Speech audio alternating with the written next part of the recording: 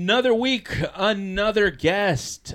Make sure you like and subscribe wherever you're listening to this podcast. Follow us on Instagram at 91octane. If you want to send us any emails, info@91octane.com.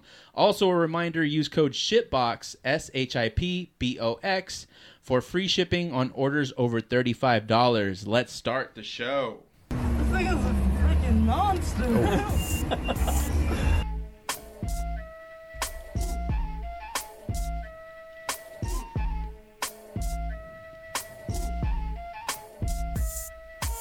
Welcome to 91 Octane. I am John, and right next to me, for the first time ever on 91 Octane, E36 junkie, head of marketing at Eibach, and a snow day brother for me. A snow day brother. We met in the snow in Southern California. Yeah, we did. Oh, actually, I forgot. I just brought something to get a little more cozy in here, more comfortable, because you got all these trophies up here. Oh, what? It's just the 2015 B5 championship trophy. I'm just putting it up to make myself more comfortable around your stuff. So if we could just put it right there for now. Yeah. See if we can lean it up on there. Yeah, that's good. So just remember that. Just remember that. This is the special dick measuring episode.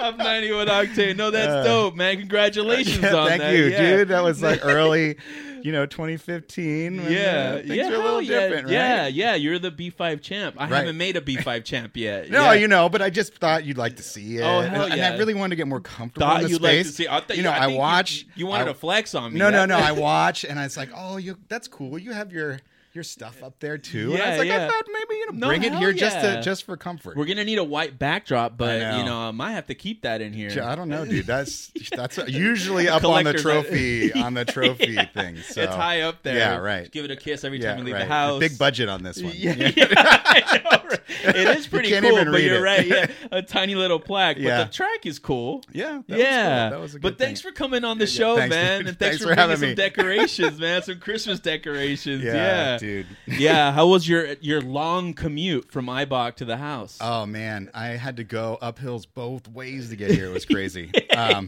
No, it's good. This is, like I was saying earlier, it's like this could be potentially dangerous depending on how much fun we have.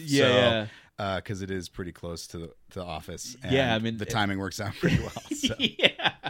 And we're already on a good track here. But for those who don't know how we do things on the show, we're gonna go through our headlines for the week. Those are your 91 Octane headlines. Then we're gonna learn a little more about Mark in the middle of our episode, and at the end, we're gonna put you on the hot seat for a chance to become the King Motorhead on the Motorhead Blitz. I will be. Which you have already claimed you're going to destroy on, right? No. Dude, you can't tell people that.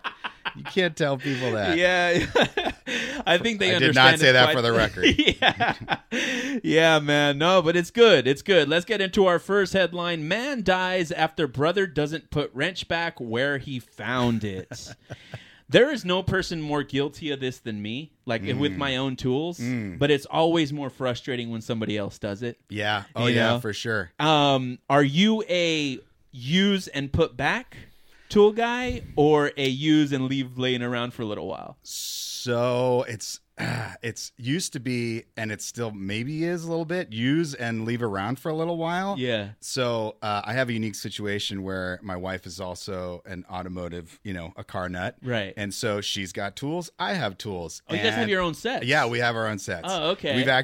She spent, 10 hours separating all of our tools and organizing everything. What? And so the minute something is not where it's supposed to be, she is aware, and then I am aware, and then I am in the garage fixing it. So the garage is a big point of contention between the two. I was just going to ask, right? What was sort of the catalyst for the separation of tools? Well, we both came into the relationship with our own sets. Oh, and okay. And it's like a lot of tools between the ton between the two of us. Actually, we broke it out into 3 different sets. So we have her set, my set, and then there was a totally spare set, and I think we had a giveaway set too. So 4 sets. What? What's a giveaway set? Just we were going to give it to a friend who needs it. Oh, yeah. Okay, so yeah. Haven't found that person yet. So Slide into the DMs. I mean, just figure it out. We'll figure it out. A little giveaway on the show. Yeah. Okay. Yeah. So I am totally guilty of not putting the wrench back. Yeah. Until I got married, and now I will do that as quickly as possible. Oh, okay. Yeah. Happy wife, happy life type of situation. Right, yeah. Type of situation. Yes. Or it gets thrown at me. So right. Does she have tools that you don't have? Some, but a lot of it's overlap. But she has the nicer tool set. She's got a dope, brand new Boxo setup with like all the drawers, and it's like you want to use that one because it's the nice stuff, right? Yeah. And I have like I've got some Pittsburgh mixed in, some Craftsman from like OG Craftsman. I've got like dope. I mean that was the good stuff. I have a ratcheting wrench set that is the best tool ever. But I've got a whole mix mash of stuff, and her stuff is like all the drawers are perfectly organized, and like it's like she's got like foam inserts. It is all foam inserts, and it's like okay, I guess I'll use that one. It's easiest to get to. Yeah. So. So is yours just kind of scattered a little bit? Maybe a little bit, yeah. That's funny. Maybe a little bit. How does she feel about you getting into her Boxo tools? Not good. Yeah. Okay. No, it's good. Like we both wrench on stuff, but I do more of it. So and like it's okay to use the good stuff. Yeah. But you just got to put it back. You got to put it back. Yeah. That's why you've learned, right? Yeah, to hang it back up. How long have you been wrenching? I got my first Honda in 2000. Okay. So what is it, 23 years. Yeah, easy math. Yeah, easy math. Easy math. I was not a car guy at first. I was like a comic book nerd. And then went to high school, got beat up a bunch, and then... No, I didn't. But but I played it low key. I was quiet kid. And then my buddies got a car, and he started hanging out with all these Honda kids. This was back in Cincinnati, so I've had a long journey out here. And then so wrenching officially once I got the Civic. Okay. Yeah. When did you come out here from Cincinnati? 2012. 2012. Yeah, October 2012. Okay. So 11 years ago. What brought you from Cincinnati to California? My buddy needed a room. He was living in Venice. Okay. So he was like, well, I don't know if you do, but we have, in Ohio, no one wants to stay there, right? So you have friends, everyone disperses, right? Yeah. And so we always have like groups of friends in different regions. And so he and my buddy Nick and Dave, they went off to California, and those are like the California guys that you never ever see again. Right. So Dave got a gig elsewhere, needed to move. My buddy Nick said, "Hey, do you want to move in? Do you want to move to Venice?" And I had just turned 30 when he hit me up with this, and I was like, I was a service advisor at Lexus, and I was like, man, dude, I have no responsibilities here. There's no reason not to go. Right. So moved in with my parents to save money, saved some money, moved out here to Venice, and blew through that money like 6 months faster than I thought I was going to. And then had to get a gig and started working over at Volkswagen dealership in Santa Monica as a service advisor, and then got a text from some of the Eibach friends like, hey, we have a position available. Yeah. And it was a technician position, and I was like, dude, I can do that. Yeah. And then I get there, and they're like, so what do you do? I was like, I can do any Honda. And they're like, okay, cool, but we do more than Honda, so this isn't gonna work. Oh no. Yeah, so it didn't work out. Work out, dude. And then fast forward a few months, and all of a sudden there's like a sales position available, and I was like, okay, so hear about that. And I'm like, put my name in the ring. Very fortunate to get a call back, and then went back for a few interviews, and that was that. Dan, that was that. Yeah. And that's and we're gonna get more into Eibach a little Yeah, later, sorry, but that was sort of that's good. That's good. There. No, that was sort of the genesis, and the buddies that you knew from Eibach. Were these buddies from Cincinnati? How did you meet these people? So in addition to the M3, I have an Integra Type R. Right. So, and that's a strong community back on the Midwest East Coast. Actually, it's a pretty big community across the country. Right. But ITR Expo was a big event, and everyone from across the country would come and meet for ITR Expo. So, one of my buddies, Steve, he knew a guy named Tony Jackson. They were really tight from skating and cars. And so Tony was out that June at Mid-Ohio for ITR Expo. Okay. And so we were all hanging out and we were talking like suspension stuff because that was my interest because the Civic was slow. Right. And it's like, okay, well, if it's slow, then at least make it handle well. Yeah.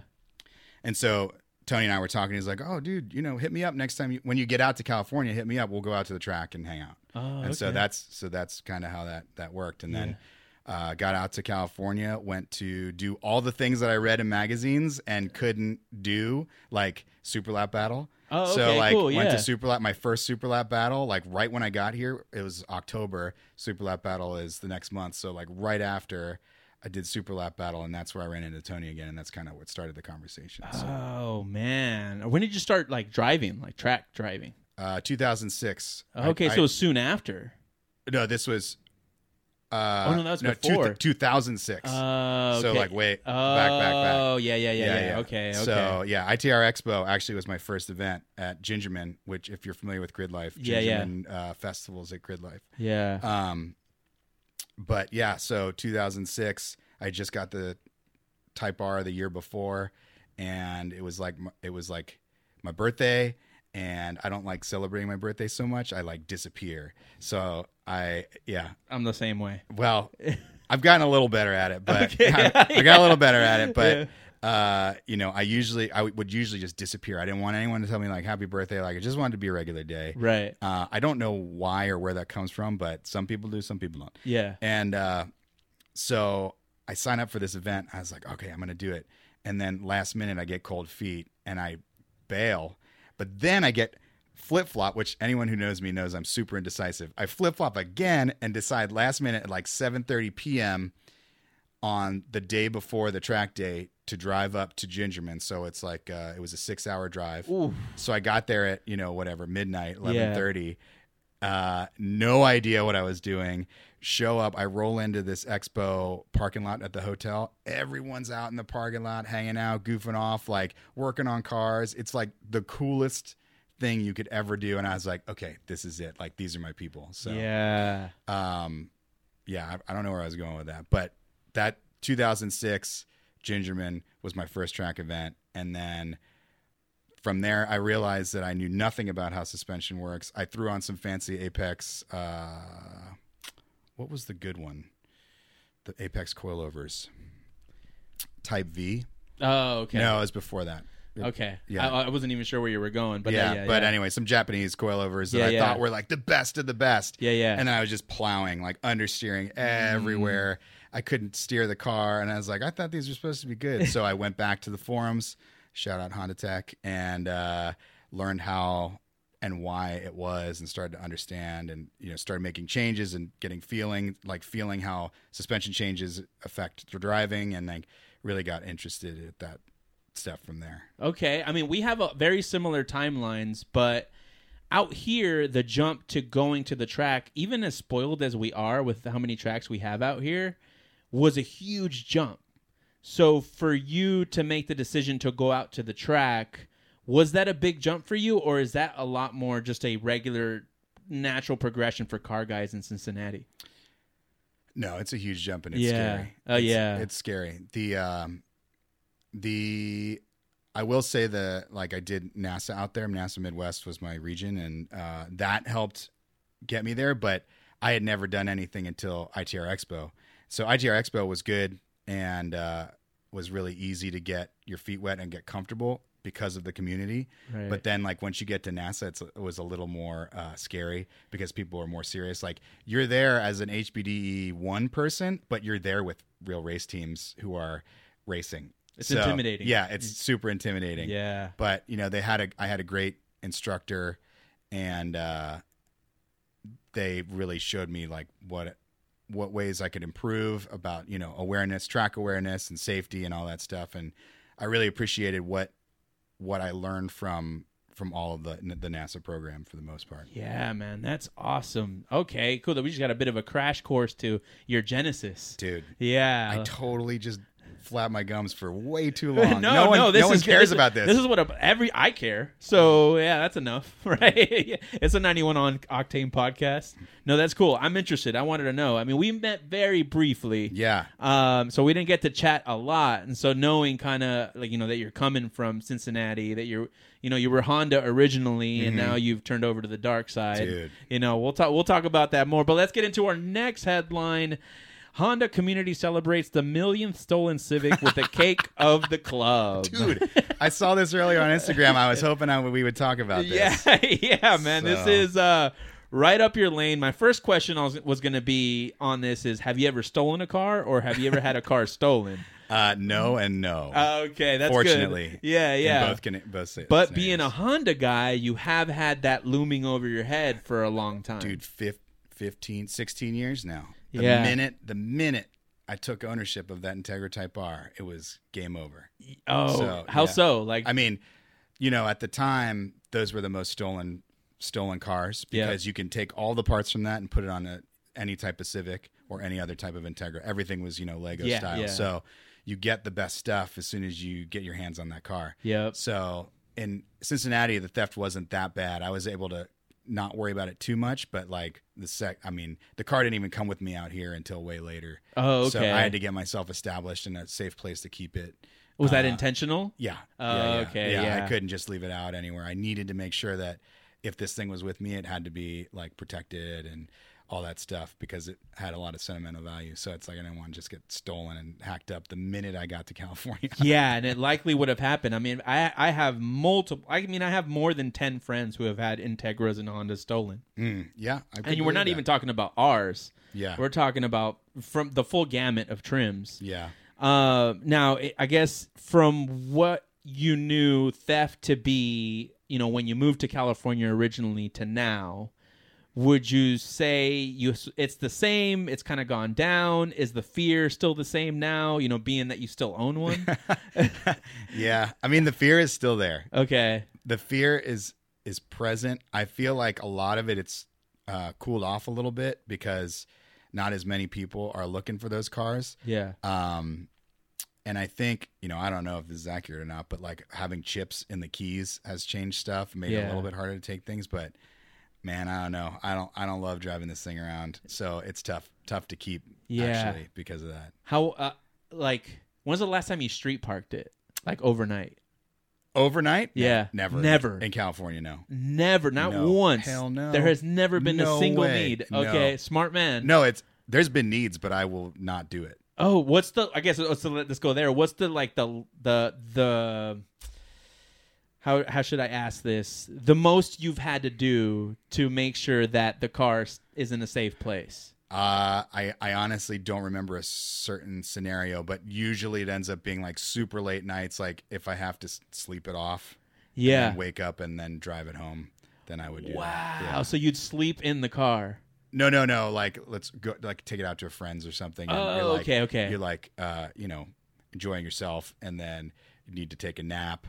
Put it somewhere, take a nap, and then drive it home afterwards. Damn, you're like, dude, no way. You're sacrificing your partying because you want to make sure. Dude, it's crazy. Honestly, this has been a conversation lately because I'm thinking about maybe getting rid of it. Oh, so sentimental value is starting to dwindle a little bit? It's the whole,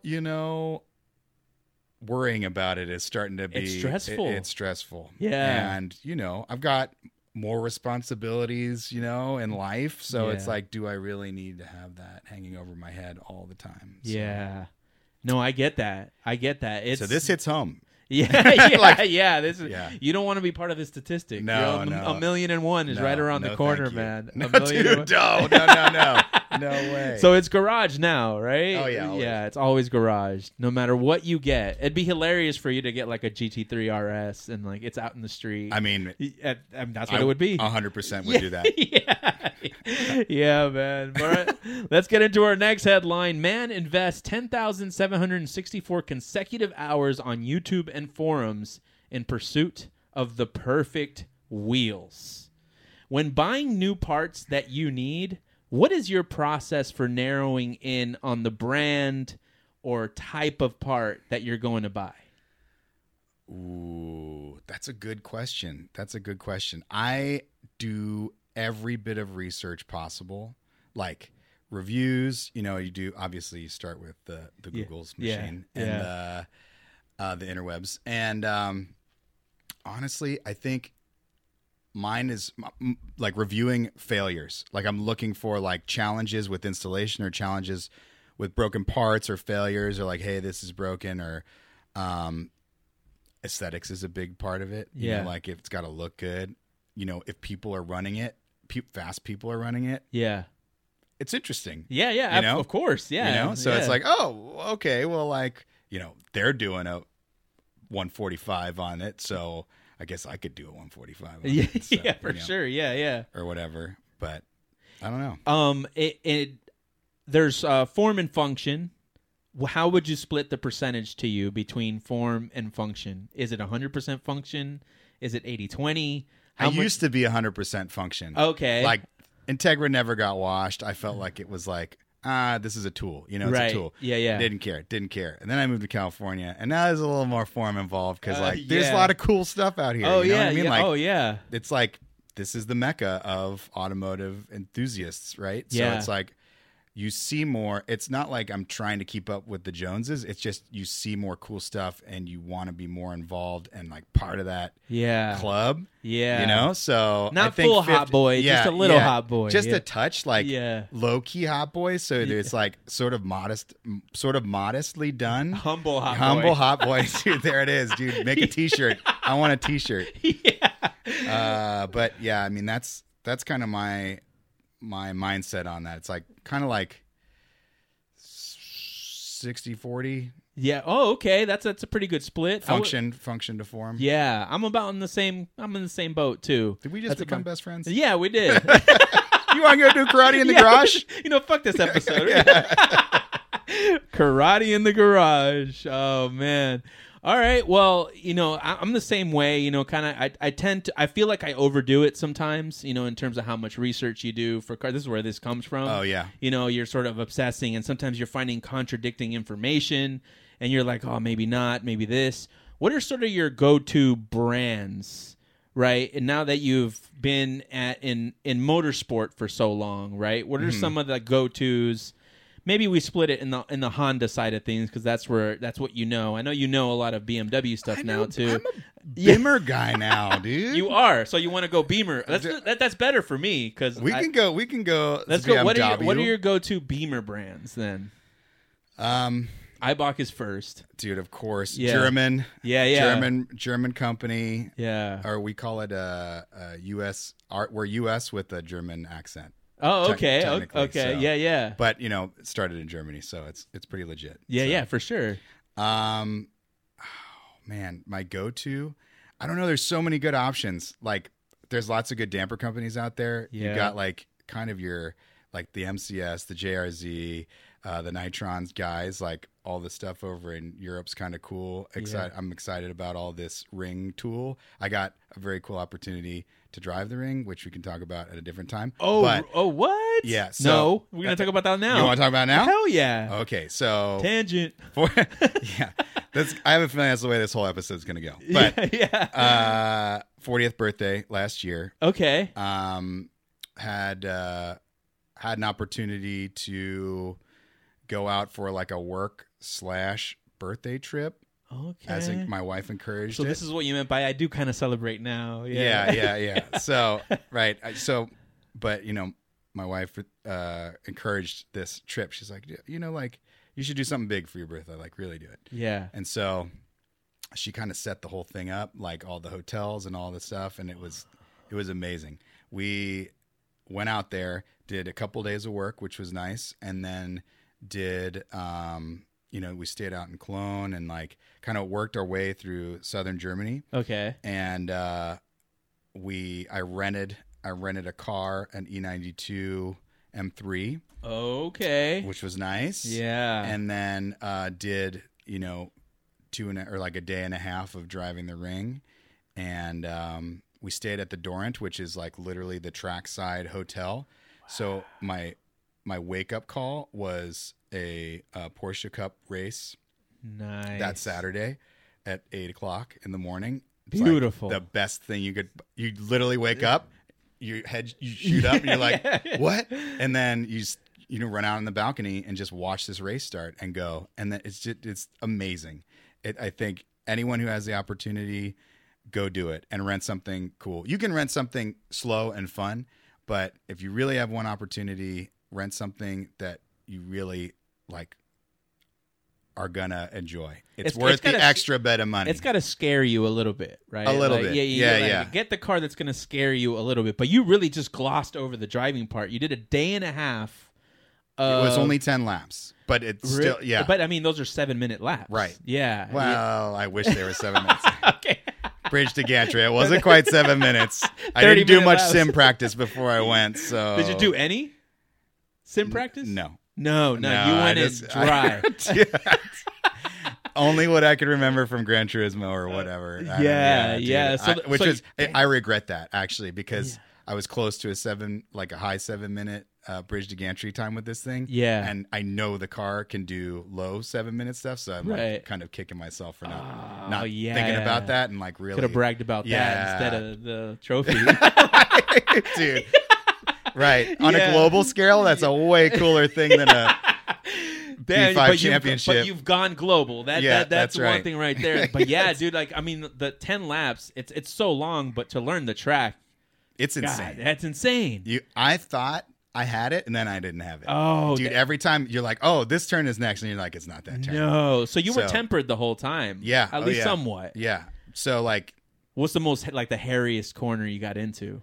There's a couple over crest towards the end. I don't know the numbers, man. I still don't know. No, that's fine. I wouldn't know either. There are a lot of turns where you can make it pretty straight and then do some curb hop.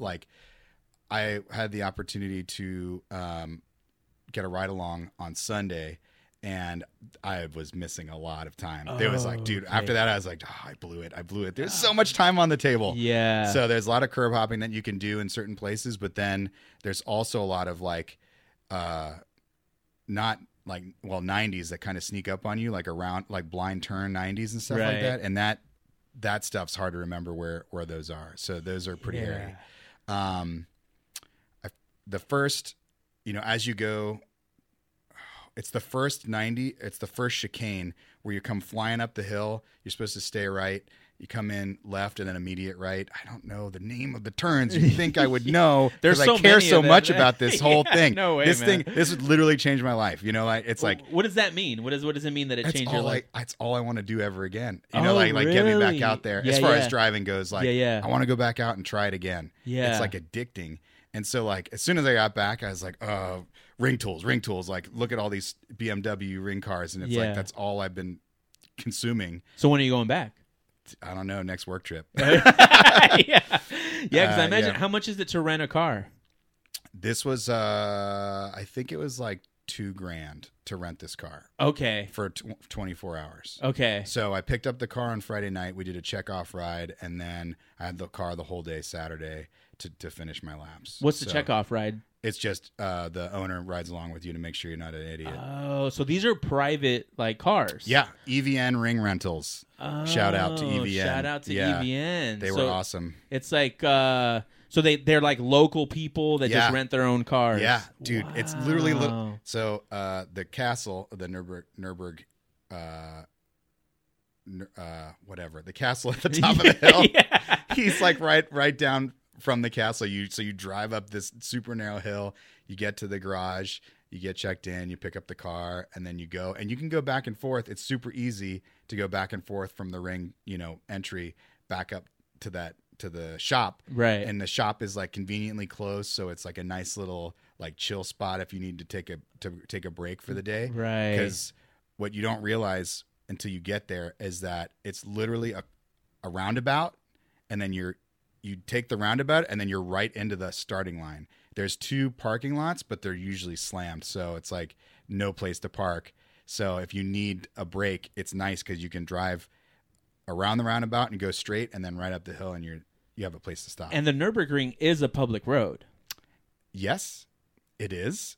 I didn't feel that way though. Oh, okay. I didn't feel that way. Okay. It felt like it felt like a proper track. Yeah, proper track. Yeah. So. But so there weren't any like local people kind of slowly going through there. No.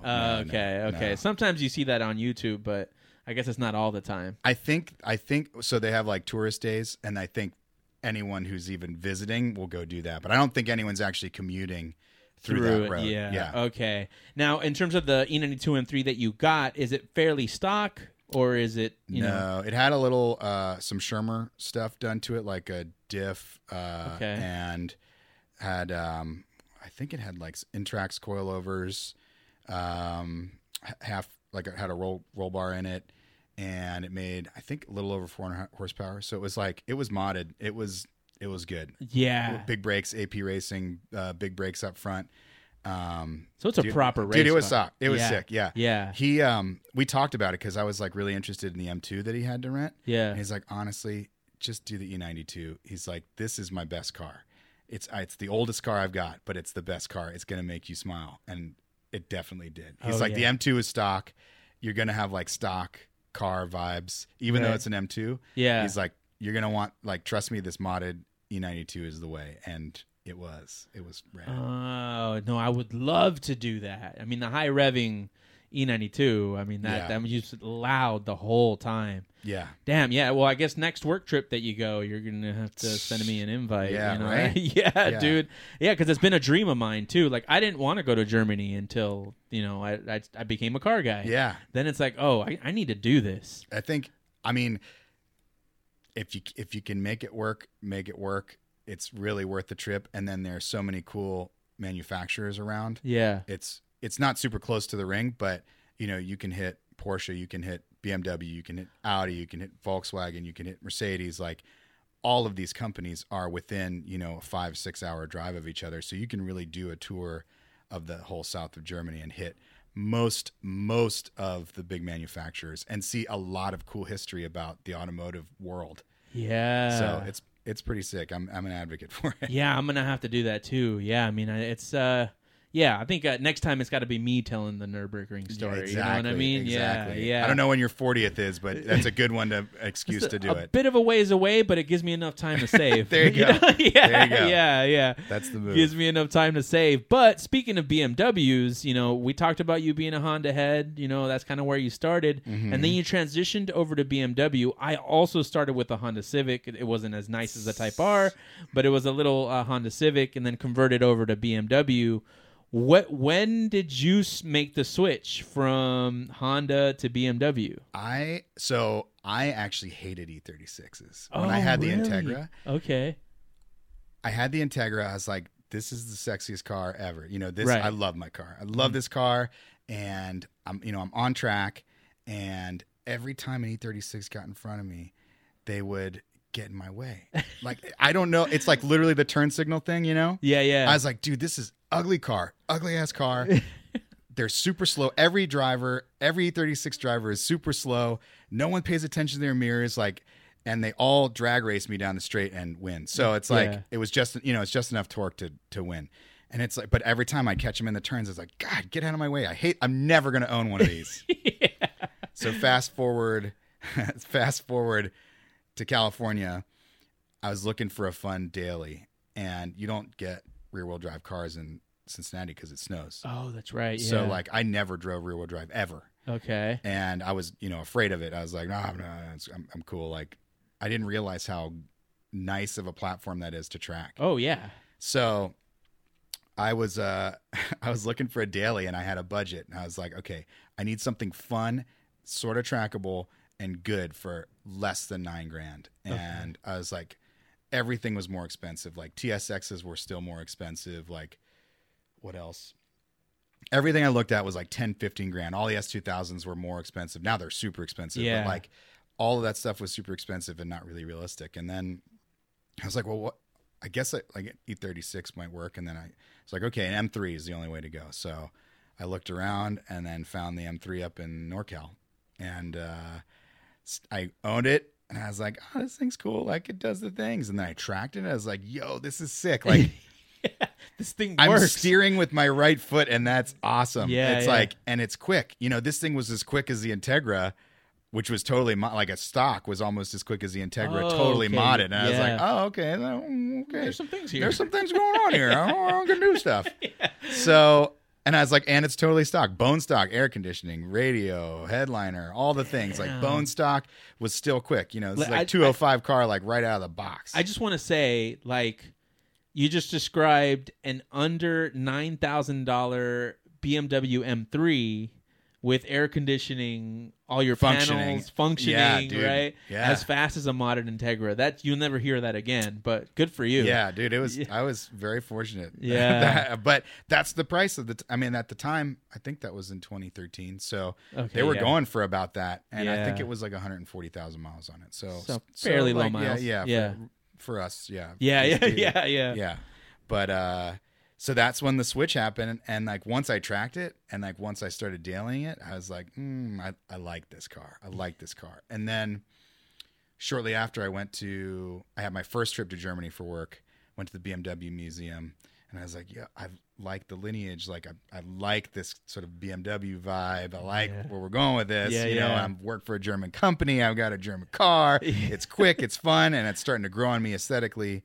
And so then that was it. And then you were stuck. And I was stuck. And I was like, now I got 2 cars, which is sick because I can invite my homies over from Cincinnati to go drive, which is what we did. So it was cool. Oh, that's cool. Yeah, we did Laguna Seca with a bunch of the ITR Expo dudes. Oh, They all and you're flew giving out. them did you give them the Integra or the E36?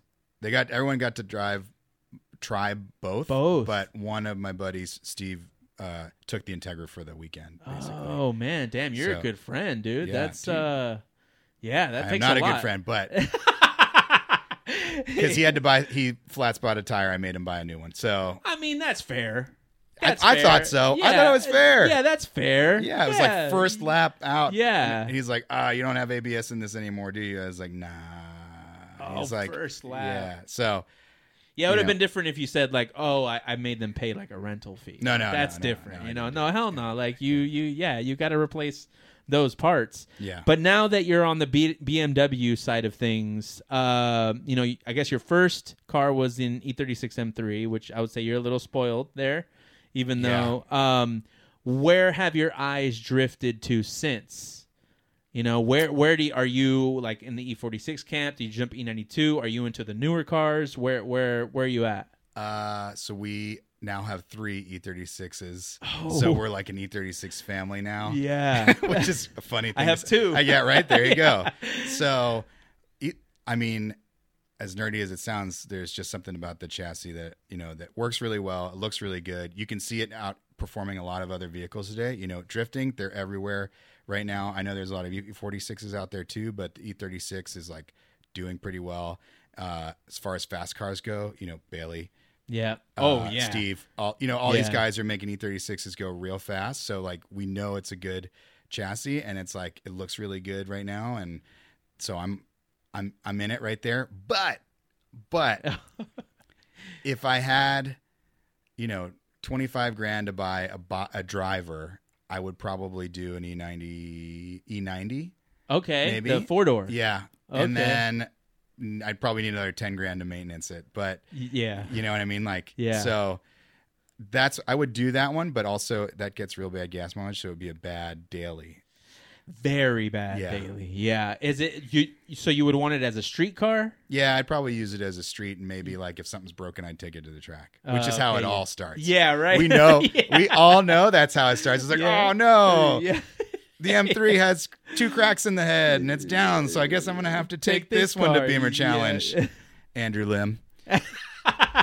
Just calling people out today. Oh, and so in terms of the E36, I agree with you completely. It does everything.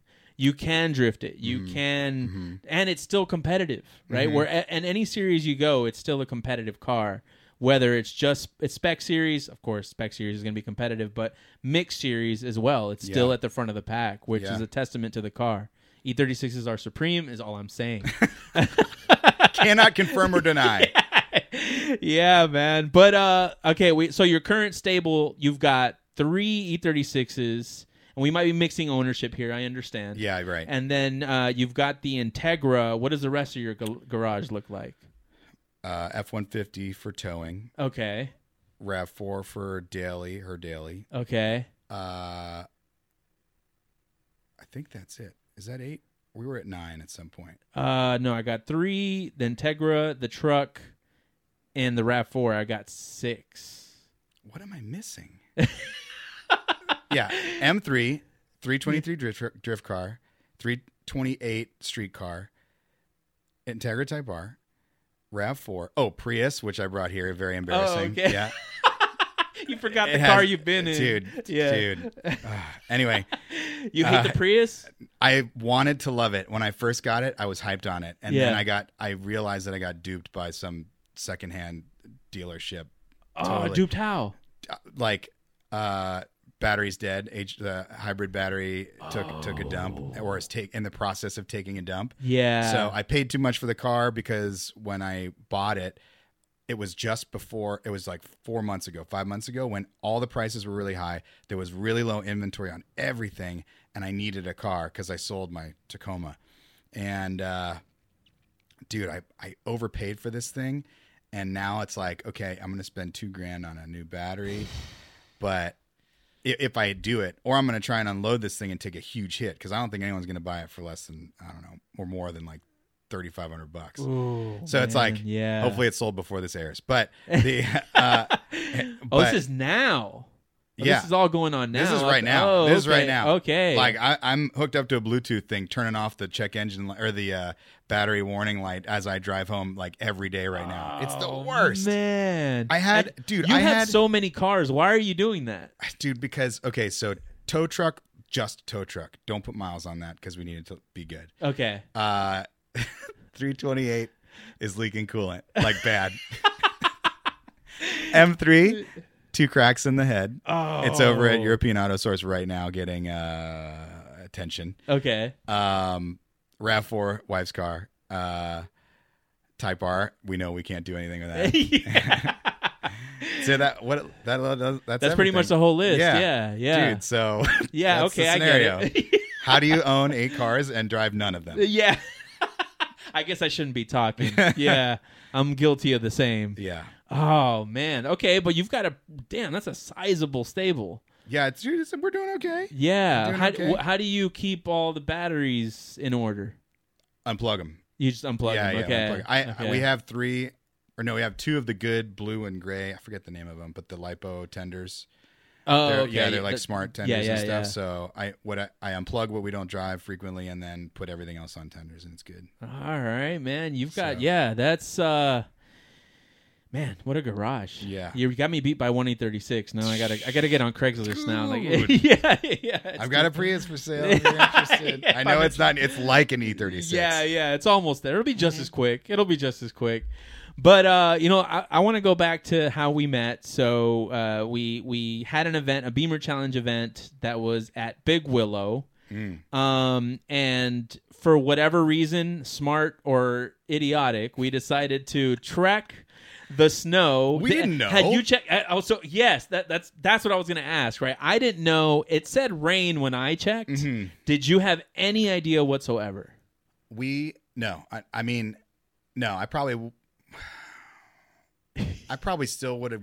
I don't know if I would have done it or not. Yeah. I'm from the Midwest, so it's a little less scary. You have exposure. It's a little less scary. Yeah. But I've not towed in the snow before. Yeah. So either way, we were off, we're going up 15, and we start coming around to 138. Yeah. And all of a sudden it's like dumping. Dumping. I'm like, oh shit, okay. What are we gonna do? It's like warp speed in Star Wars. Yeah. And you stare at it for some reason. It's like, I don't know. I understand the deer in headlights when you look at the big snowflakes coming at your face. For sure. But I was like, okay, I knew that 138 had a bunch of dips and stuff. And I was like, okay, that's going to be tough to tow in, slow down, stop. So we're driving, and I was like, okay, up. I think one exit up past the 138 exit is like a 19 or 18, and it's like a perfectly straight road all the way in. So I was like, okay, we're going to gamble it. We're going to go that way. There's no way there's snow all the way out in Redmond or Rosamond. Yeah. And or even out, past this. It's probably just because we're coming up the hill. Yeah. So we get off the exit. I was like, man, this stuff is like, it's like 6 inches deep. This is like actually accumulating. And we're going and we're going. It gets deeper and deeper. And I was like, dude, I am literally towing a vehicle in this snow right now. Like, and then meantime, my wife is like flipping out because she's never seen it snow in the high desert. Oh, she's like, we're going to die. There are Joshua trees and yuccas with snow on them. And you're like, she couldn't believe it. And I'm sitting, well, see, the thing is, I'm an idiot. And it's like, oh, cool. Like, that's cool. It's snowing up here. It's like, it just didn't like phase me as much. Yeah. Yeah. And like, so I can appreciate that. It's like, this is a once in a lifetime thing. So, you know, so I thought that was pretty cool, but it wasn't like stop the car, pull over, and like, let's take pictures. I was like, let's just get to the track. At any point during the drive, did you think I have to stop and like just chill for a little while? No, because I know that you do that and you're not moving again. Oh, man. So it's like we were already like, once we made the commitment to go to the exit, I knew it was, you got to go all the way. Yeah. So that's what it was. I had a stretch where I was going like 5 or 10 miles an hour. I mean, this was for miles, because any faster than that and I was like losing traction. Oh, really? Yeah. Were you losing traction at any point? I mean, you've got that. How big is your truck? I don't know. F-150. Oh, it's an F-150. Yeah, okay. F-150 with a, I think 18-foot trailer on the back. Okay, and it's a steel trailer. Yeah. So it's a little heavier. I've got the Colorado, which is a half-ton with an aluminum trailer. So extra. Yeah. So I had very little weight, and I'm only rear-wheel drive. I don't know. Same. Okay. Yeah. So it was. I had moments where I was like, I might have to stop. I think if it got to that, I probably would have thought about it. But like, I was very fortunate. Like, everything was feeling pretty solid, with the exception of stopping. But first, everyone freaked out and weren't on the road, so I was like literally leading a pack of people. Oh, wow. Yeah. I was very thankful for someone who was putting down tracks for me. Yeah, right. Like, I didn't feel, I wasn't going super fast, but I didn't feel bad about it either. Because it's like, I know, sure. like, you could see the traffic. There was like, one person was probably like 100 feet behind me, and then they're way further back were the next round of people. So it's like, they were, it's cool. Like, I was okay. But when I finally cleared, they got to a point where it finally cleared for me, and so I stopped at a gas station just to decompress. Yeah, right. Because I was so stressed it's super out. stressful. Yeah, and I look over at my car and I took a picture of this. You can't see my front bumper; like, it's all covered in snow, like ice, probably. Yeah, probably. I'm like, oh my god, like, this is out. I was like, and I'm going to a track day right now? Yeah. Like, this doesn't make any sense. Yeah. I completely ignored that side of my brain and went through it anyway, and so did you. Yeah. And so did you arrive for the first session? We were late for the first session. Okay. But I wanted to get out in the snow on the second session, and I hustled right up to the grid. I was like, hey, if I unload this right now, are you guys still green? And he's like, right now we're still green. I was like, sick. So I hustled in, parked, unloaded the car super quick. I jam up to the grid, and he's like, oh, we just flagged it because there's visibility. I was like so pumped because I really wanted to drive in the snow on track. It was an experience, man. You got to drive in the snow? I got to drive in this active snow, like stupid snow. Oh, that's sick. Yeah, but I wasn't ready for it. I mean, I was on RT660s. Yeah. Like, it's not the best cold tire, and so I'm like sliding around. I don't know how to drive in these conditions, right? No street experience, no nothing. Mm-hmm. So I'm like definitely losing. I spun out a couple times. Yeah. Like, it was, but I was having the time of my life. Right? Fun. Like, I know. Fuck the times. Yeah, it's like, fuck the apexes. Yeah. Like, I'm here having fun. Dude, I want to be sideways through every turn. Like, yeah. Dude. Yeah, it was so good. And actually, talking about car control, are you a drifter now? Would you call yourself at least able to? No, not even able to. Oh, Dude, really? My wife will rag me for this because she's the drifter, but I can't do it. You have a coach in the house. I know. I cannot. She's tried. It does not. It doesn't go well. Really? It doesn't go well. Interesting.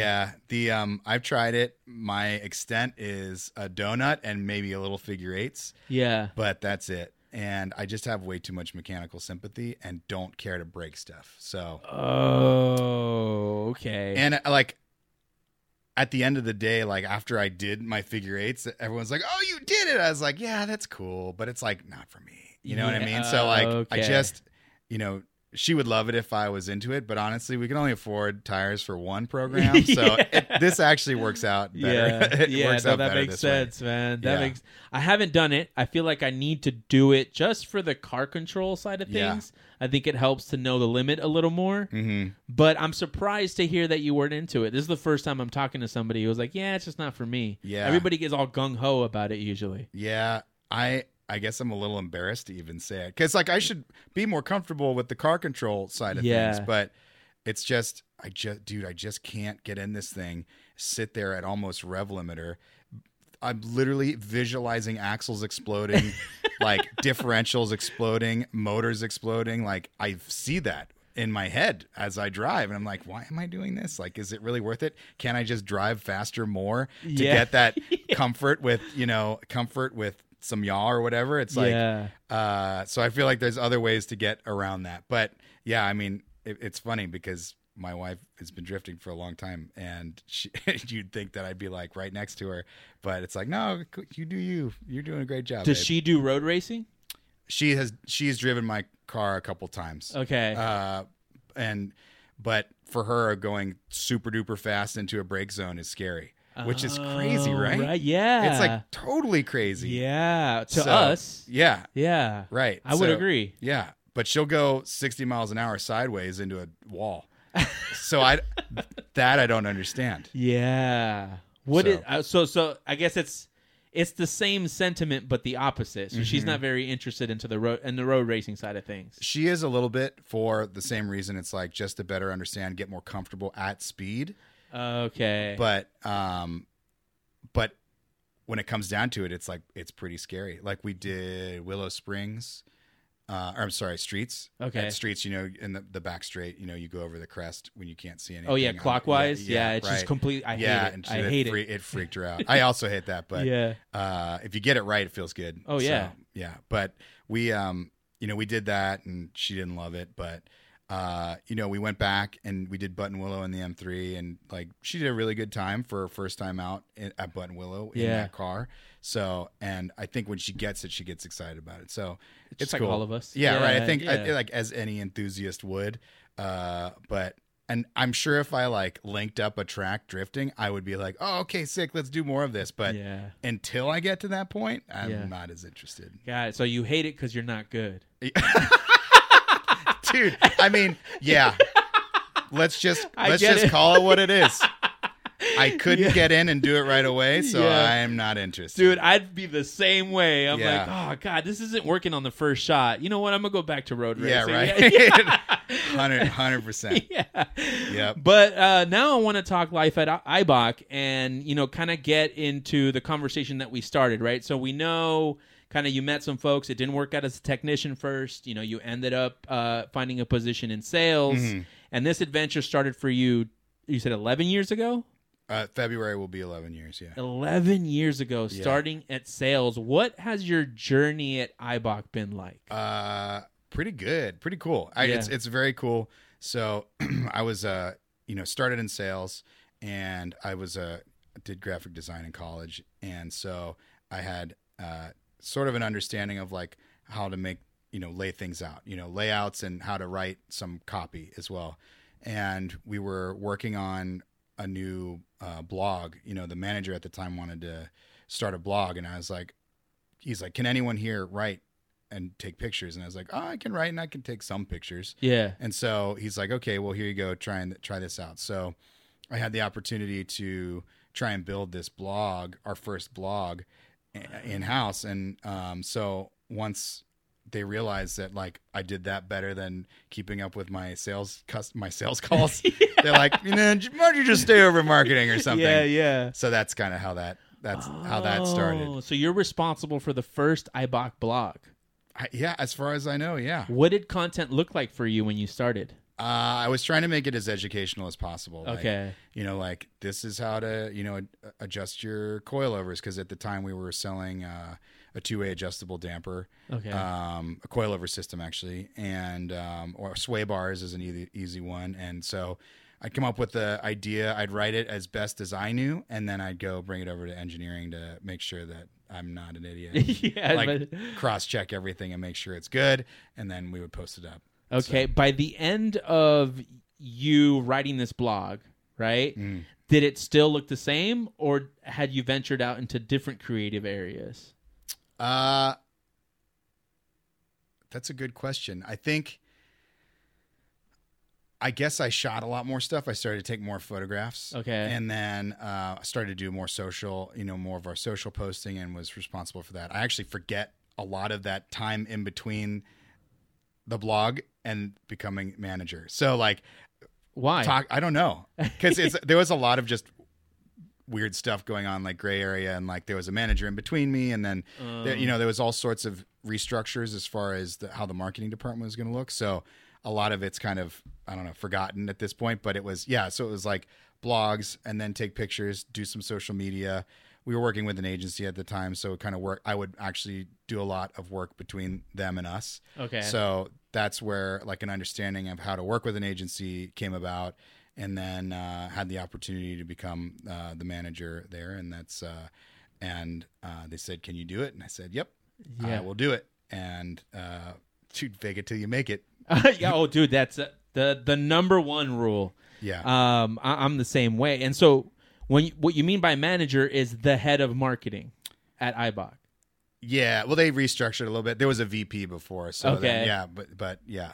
Okay. I mean, that's a super fancy title, but it is a fancy title. But I don't, like if you're like, "Oh, Mark's the marketing manager," I'll be like, "Yeah, that's me." Yeah. You know what I mean? It's like, well, I mean, but yeah, you're the guy, right? You're the guy that the rest of the team is. Okay, how much are you responsible now for the media that I'm seeing on YouTube, on the social media? Is all that you? That is my team member. There you go, Vittorio. Okay. Yeah. Okay. So he is responsible for, all of that. Well, we work together, but he does a really good job of understanding what's going on in the company and what we need to talk about. Actually, the whole team really looks at what we're trying to push, and we have multiple ways to do it. So there's social media, and then probably what you don't see is like we send out broadcasts to customers, like, "Hey, new product, check it out," that type of stuff. Right. It is truly a team effort, but specifically for what you're talking about, Vittorio does a lot of that, and then we talk about next steps, and we all work together with the sales team too, because we have sales. Our sales team manager was previously the motorsports manager, so he was really connected in all the motorsports industry, and he's like, "Hey, so-and-so just won. Make sure we, talk about that, et cetera, et cetera." Okay. And so, that's the side that we do see, right? Now, in terms of the side that we don't see, what are some of those responsibilities? And then I want you to, at the end, tell me which side do you prefer? Okay, so this is kind of fun. So when it comes to engineering or coming up with new products, the engineering team needs to know what the market wants, right? I mean, they're all everyone's enthusiasts. Like everyone at the office is enthusiasts. We all do this stuff in our free time. Okay. So there's an idea of what the market wants, but if some person is more in tune with that market, the sales, like from the sales and marketing team, we will make a suggestion or request for a product. And because of our, being so involved with what's going on, we as a marketing team are always down in the engineering department. So we, they call me like jokingly a marketing engineer. Okay. I get a lot of crap for that because I'm not an engineer at all. At all. There's a video I watched where you actually introduce yourself as an engineer. Yeah, right. And they put a little banner that says "not an engineer." Dude, my engineers hate me. They hate me. Really? Yeah, because I always why can't we go lower? Why can't we go higher? Why can't we? You know what I mean? It's like because you can't do. You know what I mean? Like I'm always asking questions. Yeah, and it's like. So they hate me. Shut up, Mark. Yeah, right, exactly. Yeah. So I think one of the fun things that you don't see is that, sales and marketing are really involved in decision making on what products to release and like how far we push them as far as, heights or performance or what they do. So okay, the marketing department is technically, I guess, not supposed to be doing that stuff, but we're Yeah. actually a pretty small team in the North American team. So it's like we're all working very closely together to make those decisions and kind of see what we can do and push the envelope and try and get exactly what people need. Okay, so it sounds like you do prefer that side. If I had any math skills or if I liked school, I would probably go back to become a mechanical engineer because I am interested in how things work. Oh yeah, for sure. Yeah. And if you don't have a freaking degree in this stuff, no one listens to you. oh, for sure. Yeah. Although it seems like they listen to you just based on the volume of questions. No, they still don't listen to me. Yeah. Nor should they. You know? Yeah. You're just coming up with these crazy squeaky ideas. wheel, man. I'm the squeaky wheel. Every company needs them, though. Yeah. Every company needs those squeaky wheels. What would you say you're most proud of, really, in your automotive journey? Like either a single event, accomplishment.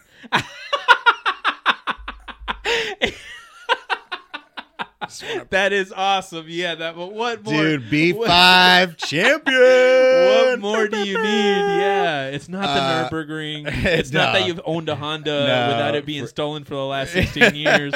Yeah. Though. What is it? Dude, honestly,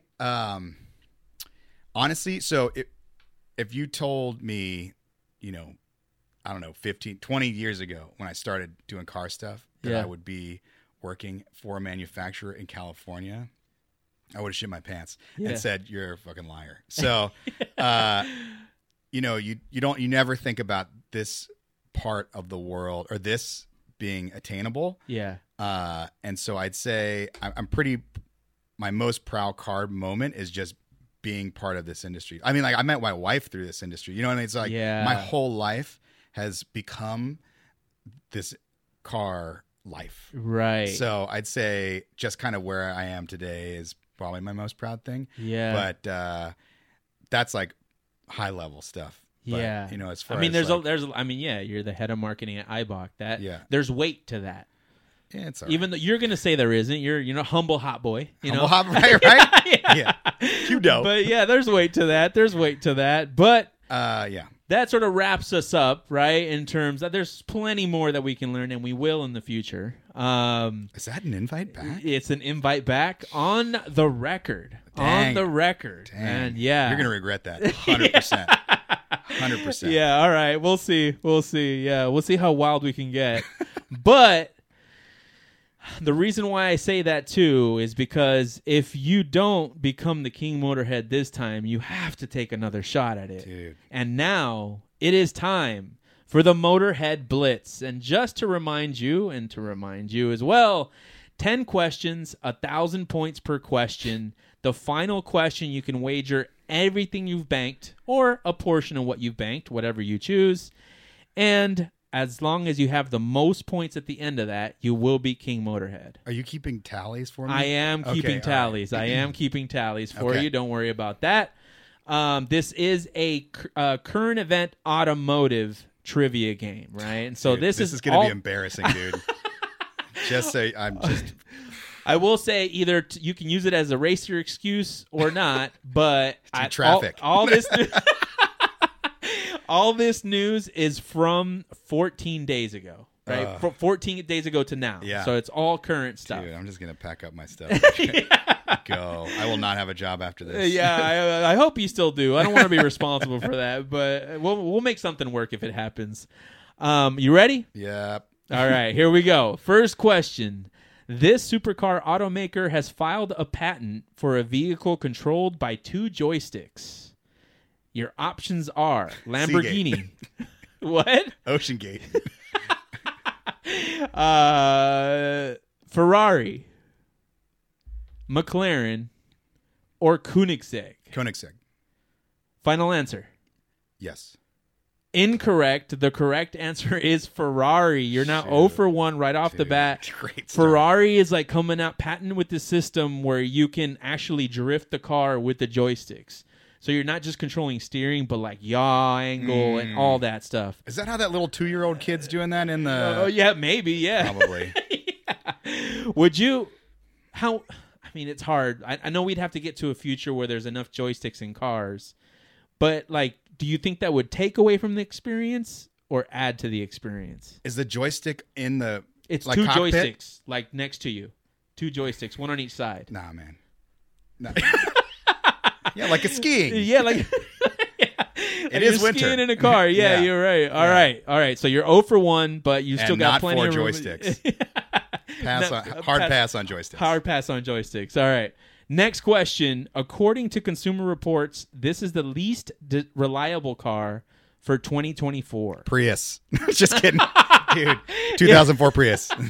That'd be pretty spot on. But you're trying to sell this car. You know that, right? Right. Yeah, I know. Just kidding. I'm going to put a brand new OE battery in. It's going to be worth $10,000. Perfect. There we go. All right. Here are your options. Jeep Wrangler, Dodge Ram, Honda Civic Type R, or Chrysler Pacifica Hybrid. Least reliable? Least reliable car.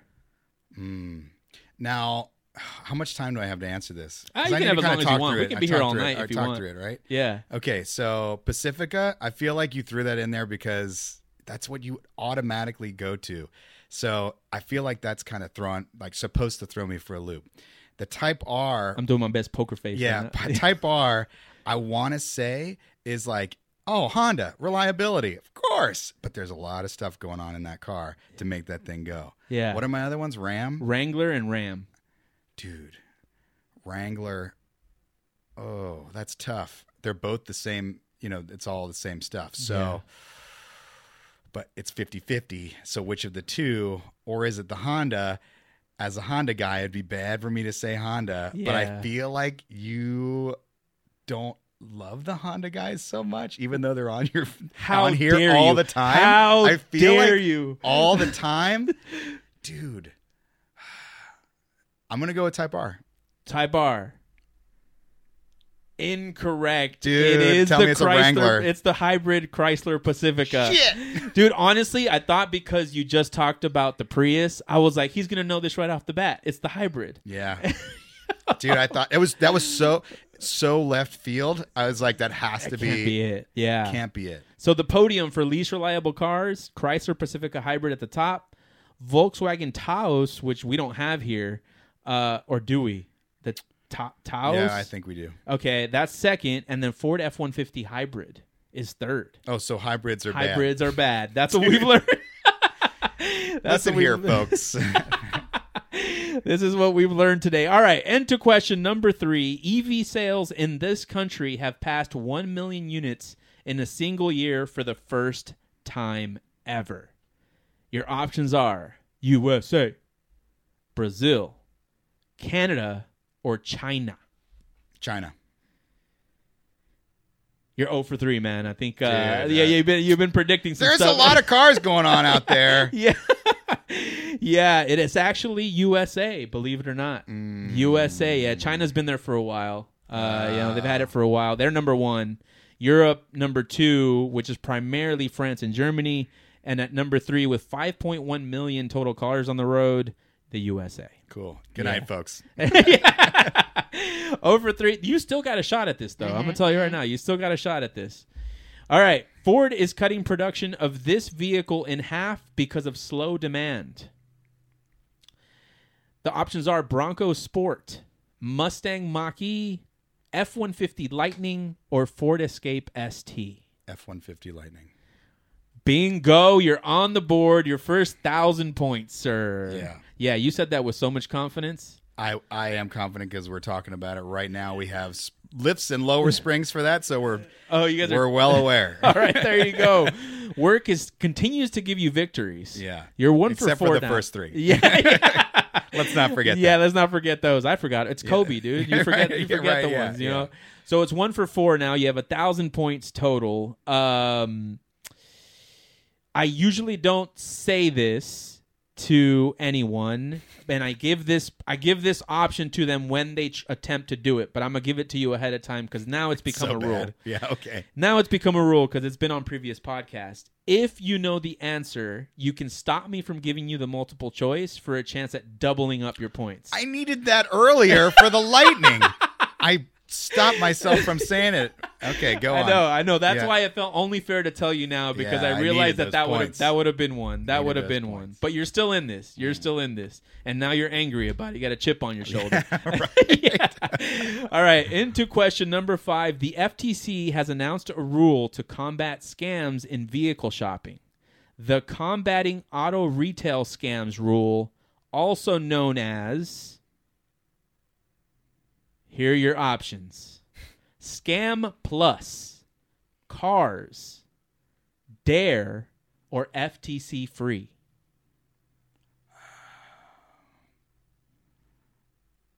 What's the something automotive rule? It's the Cars. You got it. You got it. I saw it connect. You saw the acronym. Yeah. So you are now 2 for 5. Another 1,000 points. Oh man, now you're on a roll. We're heating up now. Are you feeling good? You feeling good? Yeah. Not yet. Humble hot boy. Yeah. All right, here we go. Question number 6. You're 2 for 5. GM has stated that it will be getting rid of Apple CarPlay and Android Auto for this reason. Your options are in-house development, cost cutting, driver safety, or contract negotiations. Oh, man. I feel like they probably wouldn't advertise this unless it helped the business, so I'm going to say driver safety. Bingo, dude. 3 in a row. Don't call it a comeback. Dude, I've been here for years. Yeah. All right, so you got 3,000 points, and that is correct. What's weird is that Ford is actually saying the opposite, that they're including it for safety. And I'm curious who's going to win that race. It's weird. That is interesting. GM basically said, but when there's issues with it, people all pick up their phones and we don't want to add to that. Yeah. And it's like, okay, well, just make it without issues. But is that really the reason, though? Yeah, exactly. Yeah, exactly. Just saying. Exactly. Maybe just saying. Contract negotiations are there. Yeah, right. All right, into question number 7. You have 3,000 points in the bank now. Which old car manufacturer is bringing back their old cars and building them new? Your options are Packard Motors, Studebaker, Pontiac, or Saturn. Dude, so I immediately was going to say Saturn. I don't know why, but I just don't. I think Saturns have all broken their plastic doors and are never going to come back. So Pontiac is an old brand, and it's got backing. Studebaker's kind of cool, and everyone's like, oh, that's, I don't know. I know you want me to answer this, but I have to talk through it. No. I love this. It makes me feel like Regis Philbin. Yeah. Dude, I'm Kathy Lee Gifford. Dude, okay. My gut, oh man, there's no way Saturn can come back. My gut initially said Studebaker because right now everyone's, like all the bigger companies are like, oh, old is cool. Bring old back. Like people with money will pay for our old expensive cars. I just don't see Saturn doing anything super crazy. Pontiac is a possibility, but I don't think that's something that they would like promote. So I'm going to go with, dude, I don't even know what a Packard is, to be honest. Like, I don't know. You've never heard of Packard? I mean, I've heard of Packard, but I can't think of like what vehicle it is. So, which is probably the right answer, but I'm going with Studebaker. Final answer. Yeah. Oh, man, dude, it's Packard Motors. I told you. You said it, too. I told you. Dude, said it, man. Yeah. It is Packard, which I think is very weird because they make like old-timey, these are 1930s cars. Mm-hmm. So you're talking like Model T style moving wagons or whatever. Mm-hmm. So I'm surprised they're bringing them back. I don't know how well they're going to do. But I think now that we're moving into an EV world, we're gonna start seeing more and more of this. Well, will they be legal? I drive on doubt the it. street? No way. Oh, that's no no fun. way. I doubt it. No I fun. highly, but I don't know. I don't know for sure. I mean, they didn't include that in the news article, but maybe it'd be weird to see. Yeah. Just like a Packard Yeah. that smokes you. Like, Yeah, right? on the Dude, line. let me get out and crank the thing. Yeah. Got to charge the battery. It's like the old radios. Yeah. You have to wear a mustache and talk like this. Yeah. Yeah. I'll smoke you, son. I would love that. I would love that. I would probably buy into that. Yeah, for sure. sure. Yeah, if I could grow that mustache. Yeah. All right, you're now 3 for 7, 3,000 points. Going into question number 8, you have 3 questions left. You still have a shot, actually. You have to Really? be perfect from here on out. Yeah. That is impossible. All right. Haggerty released its 2024 bull market list of cars set to climb in value. This car that was included on the list spanned 2008 to 2013. I know that year range very well. Does it have to do with the BMW? Does it? I cannot answer that question. All right. You can ask for the multiple choice, or you can give me the answer. Oh, What happens if I give you the answer and it's wrong? It's my That's wrong it. answer. It's your wrong All right, answer. go with multiple choice. All right, your options. Your options No, are. wait. Damn it, I love this so much. dude. Oh my god. You know I know this, but I don't have the confidence to answer it. Fake it till you make it, right? Is that what you said? Dude, 2008 to 2013. Don't you have one of these somewhere? Or you did? Oh, 2008 to 2013. Dude, nah. Multiple choice. Multiple choice. I need to at least make an effort to win. Okay. I'm going to be pissed. Just drop it on me. Let's go. Okay. Audi S6, Honda Civic Si, BMW M3, or Porsche Boxster. BMW M3. I really thought you were gonna give it to me, man. I know. I was like, oh, it's gonna happen. It's gonna happen. I know. Just know you know I know. I knew you knew. Yeah. I knew you knew. I could see it all over your face. I was like, I felt like I was giving it away. Oh man. Okay. The date range gave it away. Yeah, you know, for like sure. That's 100%. But I was like, dude, what else could it be? And I wasn't sure. I might not have said M3. I probably would have just said E92. And that can be, or like E9X or whatever. So it could have been a Yeah, but if you would have said E92, I would have continued that. That's a fair enough answer to what I said. E92 what? Well, then I would have been like not knowing, because then I would have overthought that. Okay, I would have said like a 330 or like is 335 E92 or E90. I think you're like justifying it now, right? I don't think it would have happened. Yeah, I think you were gonna say BMW because you said, "Don't you have one of these?" When you said that, I was like, "Oh, he's got it. He's got it, dude." All right. Well, you still got 1,000 points. I'll take it. Yeah. You're 4 for 8, 1,000 points. Could have been two. Could have been 2 more. Here we go. But you got an option to kind of answer now. The 4-day work week is on its way, and this manufacturer was bullish enough to adopt it. 4-day work week. I have not heard about this. We're not doing 4-day work week, so it's not on its way at Eibach. Well, I'll repeat the question just to make sure. The 4-day work week is on its way, and this manufacturer, OEM manufacturer, car manufacturer, was bullish enough to adopt it. Don't know the answer. All right, you're going to take the now I got to stop. Lamborghini, GM, Ford, or Aston Martin? I immediately thought Ford, so I'm going to go with Ford.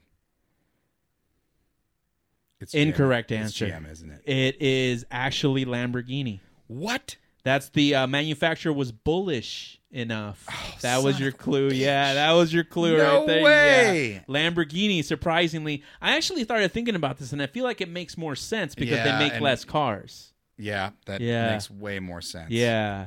I thought, but I honestly thought it was a very like American thing to do. You know, the 4-day work week? Yeah, the 4-day work week. So I was like, oh, no way they'd do something like that over in Europe. But yeah, but they did. There you go. They beat us to it. Overthought it. Yeah.